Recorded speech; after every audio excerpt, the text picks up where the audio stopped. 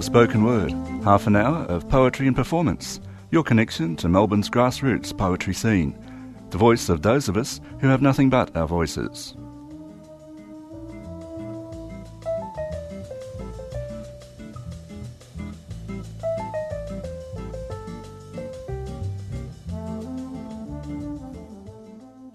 Good morning. This is the 3CR Spoken Word program, and today I'm interviewing Judith Rodriguez, who is a very well-known Australian poet, as well as being a librettist, teacher and a friend.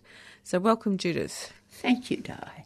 Nice being here. Yes, well, it's wonderful to catch up with you and to read some of your newer poems. Yes, well, what I'm going to read are all of the book after the next, so to speak. And what's the next book? The next book is called The Feather Boy and Other Poems, and Puncher and Watman say they'll do it. And they've got all the text. Maybe they're looking for a picture or two, but they've got all the text. That's right. I should be doing a very simple print, which is in my head for the cover. Yes. Oh, well, it'll happen. Good. So tell me, what would you like to share with us first? Well, one about my dear dad. I was going off to India to teach at various times during the years before his death. So it was a bit about that. It's called Afterward. Dad, you ran out on me. Third time I was gone for too long. Twice I said, be here when I get back. Third time I said nothing. You were tired, sick of living in a chair, sick of carers, readmission to the Cabrini, and thinking back to the brothers you hadn't known between school and the colonies. The funeral amazed us all. I couldn't stop smiling. The business colleagues came, a generation younger than yours, known from dinners and retired, all of them, as it happened, smiling. The neighbour with the accent Mum couldn't stand, she smiled too. The cousin whom you fathered for 3 years, way back when, he spoke of you with love I sparked to recognise, and all of us smiled, confident in each other's eyes, we all knew why. I felt you everywhere, a good man in his place who'd got it right most of his life. The one who cried was the one who'd never known you. Mum sat between grandchildren, 60 years, laid away. 3 weeks later, on the grass grown where you raised tomatoes, with love, we spread ashes. With love. Beautiful. And tell me, the funeral, everybody smiled. I mean, there was a feeling of lightness or completeness about, Completeness? Yes. Dad was very old. He was 99. He would have been 100 in a few months. Indeed, the Queen sent, nonetheless, misinformed. An anticipatory telegram. Something like that. But, yes, one didn't feel bad about it. And we'd all had experience of, yes, I think, a very good man. Yeah. Wonderful. And so what's the next one? Oh, what we know. I phoned my daughter thousands of k's away. She doesn't have to know why I phoned in the middle of her day to ask questions she can't answer. But she understands I'm worried. So she tells me where she's going, what she's at, what Gran said, and when the chair's coming for Grandad. Things she does know. Matter of fact, status quo. All of my worry evaporates about them, about me, about all we don't know. Very simple. Yes, words are really, in a way. Yes, very clear. Sometimes the words fail you. Wrote one on TV Blues when I'm afraid the ABC was offering nothing and neither were any of the others offering anything. Barclays head fired. Chief stock markets fall. Hysteria on the box? No, only the BBC's up with it. The inquiry, shadow ministerial probity on trial, no less. Through slow degrees and hours of page-turning and recall. The viewing nation's gone into deep freeze. Try the green pages. Aren't the sleuths on call? Holmes, Linley, gently. Poirot. The whole thing, please. No waiting for solutions. Formulas don't pall. Oldies love Rebus. Marple's sharp-eyed tease and her descendants. Phryne, best of all. In dire need, fatal midsummer. Nothing in view and nothing for it now but Sudoku. Ah, yes, indeed. Yes. Yes. An exact reflection of one's life in the evening, I'm afraid. Yes. Well, Midsummer Murders is a little bit too repetitive, I think. Very bland. Yes, very bland. And when I first saw it, I thought, oh, this must be a very old program from 40 years ago because it was such a white cast. And then somebody had a computer and I thought, oh, no, it must have been made more recently. I've noticed they've also almost been sealed off families. Vera, for instance, has no family. Right. And her background is a sad one. And that's very useful. And Morse is a loner, and so on. I'm afraid Barnaby's family is just intolerable. Yes. But Phryne is entertaining. Oh, yes. She's a bad girl. Yes. And they're going to make a feature film about her. Good. Yes. Because they got just the right people. That's dear Kerry Greenwood, of course. She knew the places to use, and I think she knew some of the actors to use, and they got it right. Yes, it's beautifully done. And I mean, the clothes alone are yum. Extraordinary. It matters. It Yes. matters extraordinarily. Yes. Watching Howard's End just these last weeks, the British do some of their period stuff so breathtakingly well. Yes, they do. They really do. And in that case, what actors? Yes. Well, visiting places you've known once is very strange. This one's called The Garden Once Mine. By the garden once mine, I sit in a closed car. My son leaps for the veranda railing, clambers. The dog once his is waiting to lick his hands. He will go in for the books he had forgotten, patting the dog, then stroll out of the garage reminding the world it's his place, books and all. The night garden, veiled in moonlight, stirs in its black washes. Galaxies sputter, fall into the dim lawn. Bushes brush sideways in wind. A score of shapes. The pine striving in the night. The apricots flourish of gold. Small crowded things shouldering upwards. Murmur. My flowers are all out, breathing the night. That's very beautiful. But it's unusual to visit a garden in the night time. Yes. And seeking the fate of plants you know are there, whether you planted them or not, is interesting. It's the one thing you can't often take with you is trees and large plants, and it's very sad. Right now I'm about to move, and I'm looking with love upon a collection of potted plants and regretting that I can't take all my roses, whose names I know. Oh, that's very my sad. citrus trees, Yes. the citrus trees. Oh. You know. Yes, different stages of life create different possibilities. But Yes. leaving a garden behind, I think, is a great wrench. Yeah. If only the people who get it sort of love and cultivate it, it's better. Yes, I hope they will. Where shall we go to next? Well, at one stage, my dear friend Rafaela Torresan, the artist, was holding an event called Leave It in the Earth about uranium and asked for poems, so I wrote this. In their obliterated voices, the dead, those who lived on, the blighted children, speak, a clamour over 7 decades.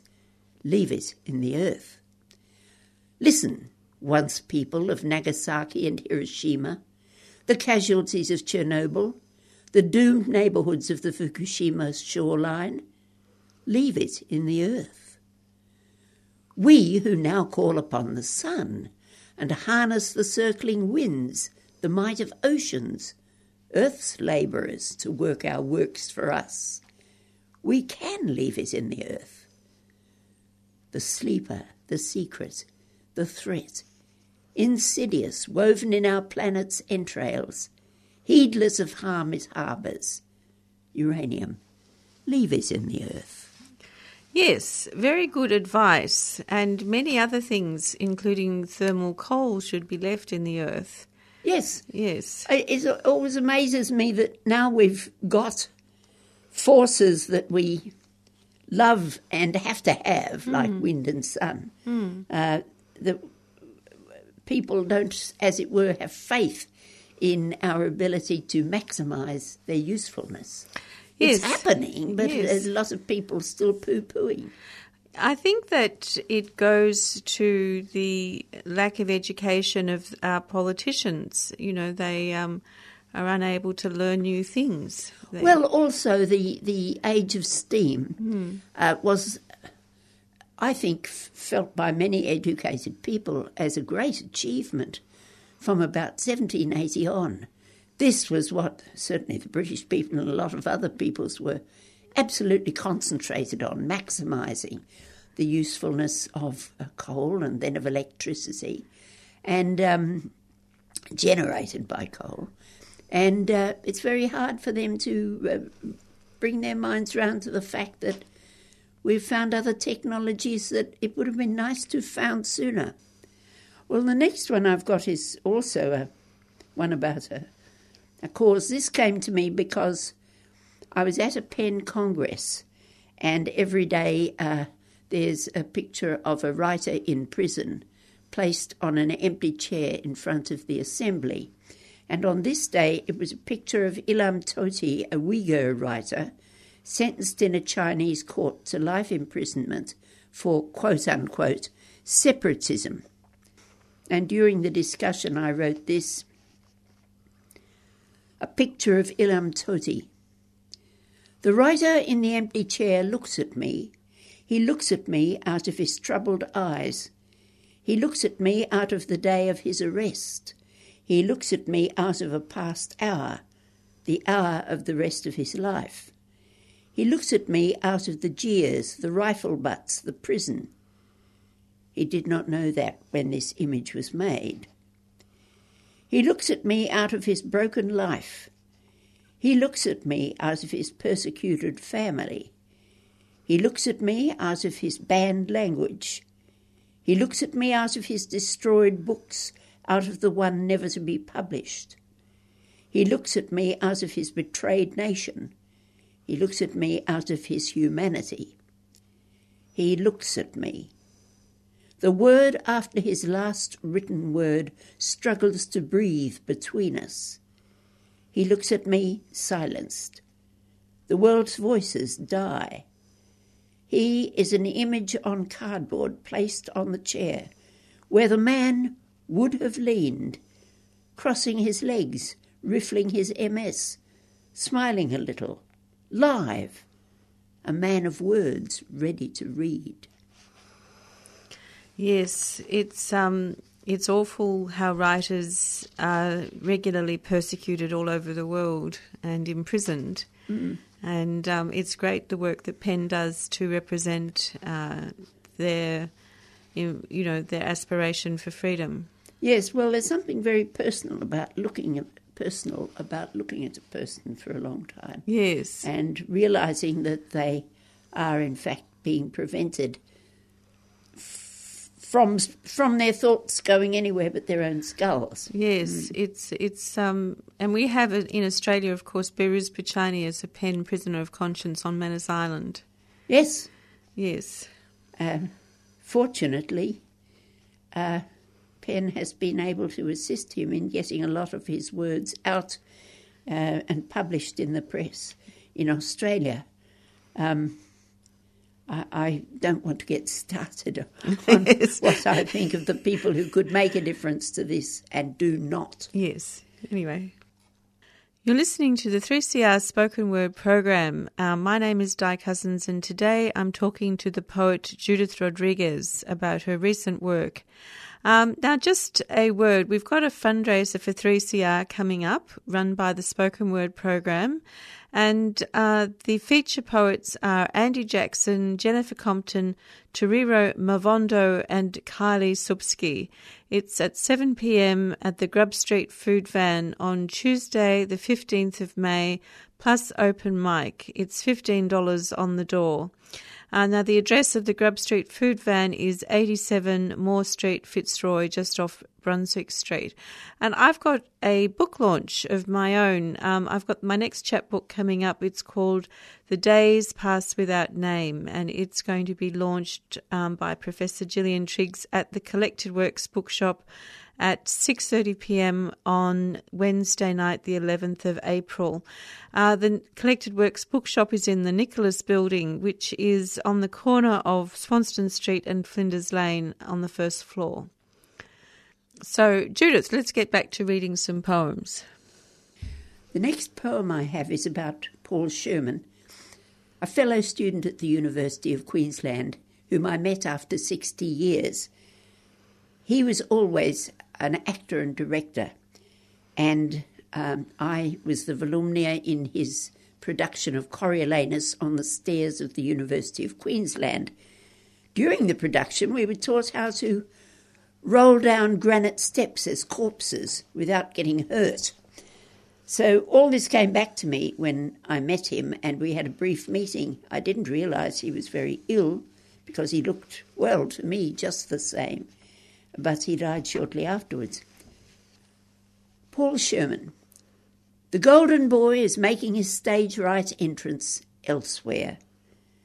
How, after 60 years, with his fate upon him, is he still the clear-profiled director of our student Coriolanus, 100 stages ahead of him, children in 100 schools, ripe to be held, cajoled by the antic craft, its world of people to inhabit, the blaze, the foolery, the words, the passion speeding, all breaks off.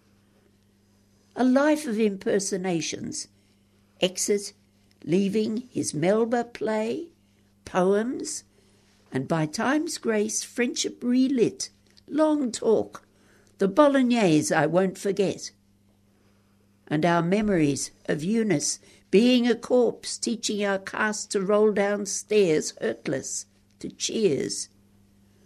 Curtain for a final scene. A very beautiful elegy. Well, it was a very beautiful re-meeting.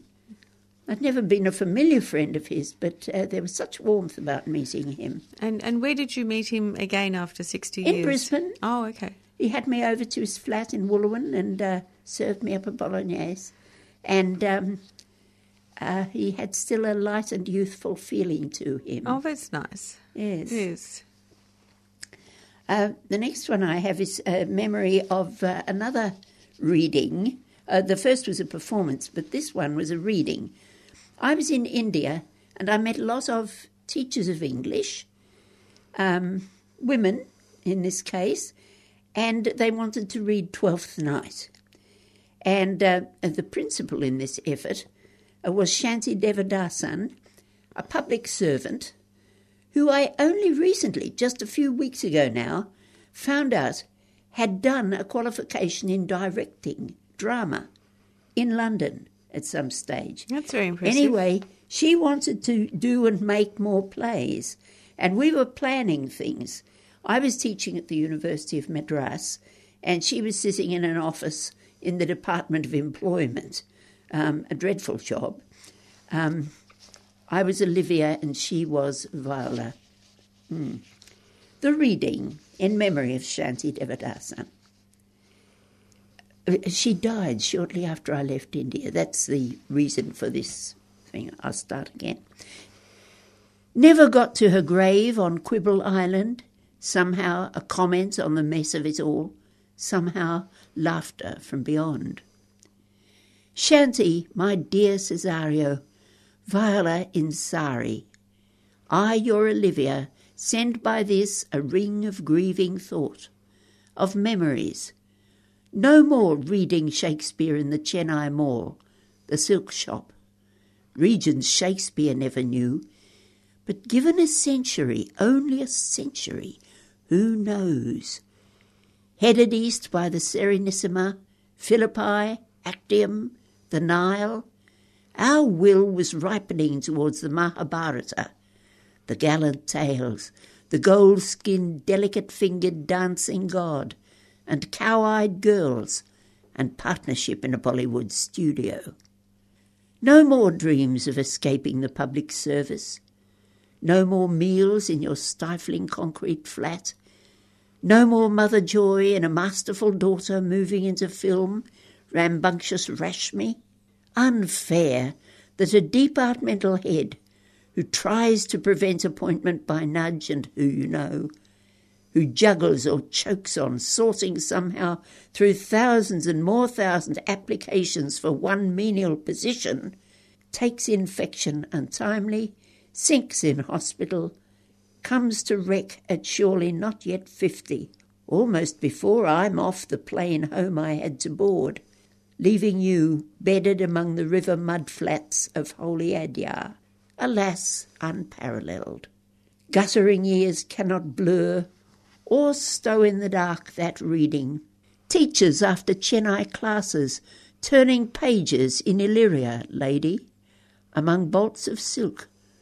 Unroll the beloved fable of finding the lost, joining the sundered, conquering time's atrocities, contraries meeting in sacred joy, back to a man at his metrics in a cramped room, restoring to life a son twin to a radiant and living daughter, their youth, their play replayed, mimic salvation by love, by inspired trickery, by anything, by words. That's Shakespeare, of course, who lost his son, a twin, a few years before writing Twelfth Night. Last nearing, hope on hold, flickers, the vigil parked between hospital blocks, while a friend inquires. Rats in the alleys litter, their domain, not much in the way of light. And later visits, asking and telling, laughter, a play to devise, all of it. Flares doused in the narrowing chute. What words for the woman dead? Her state is well? Leading those graces to the grave? What solace? Charmers juggle with death. Fold them in tides down by the river mouth. Start at their glittering moats upstream at dusk. Lose them again to the main. And Quibble Island, what would its scrubby shores and cemetery paths solve of the endless puzzle? Shanti lies down. We all lie down. And glances shine beside a wall, then slip behind. Screens multiply. Shanti, our hour remains present and dear, out of time, in mind. Well done. It is amazing how certain connections somehow endure outside of time, as you say, you know, and, yes. and moments of togetherness and events, somehow they always remain vivid. Yes, it's... I don't feel that people I've known who've died are completely absent. Well, they're not as long as I remember them. Yes. Yes. Yes. Now, shall I read the contrarians? Yes, go ahead. Beware, they are among us, questioning everything, moving on, moving backwards, driving east on Flinders Lane, hook turn on Castlereagh, ring-barking trees in parks, savaging the chairman, gate crashing, a habit, trashing the records, consigning everything non-digital to hygienic disposal, welcoming in the robots. Laws today, voted out tomorrow. What to make of heritage? And God? Off somewhere, back later. Let's rejoin the Dark Ages. Or let's break records. All together. No, protest and retort, tune into the oscillating orbit and axis, wanderings of earth crust, magma, tides, forests, the fortunes of species, options rethought day to day, era to era, our restless world as argument, as dance. I think I'm going to have to read that again to fully understand it. Yeah, well, I like contraries and I like unpredictable people and so on. Yes. I had a very interesting moment in the Anatolian Museum in Ankara when I was confronted with a little wooden structure and lying under it a bier with a corpse on it wrapped, and beside it a pile of golden salvers, pots, cups, bowls. This was the grave of Midas. He was the second king of his kingdom up near Phrygia, and the legend, of course, has him as the lover of gold. And everything he touched turned to gold, which made eating difficult. That's right. Well, his grave contained his grave goods. I don't know, they were probably, of course, imitations of the real articles.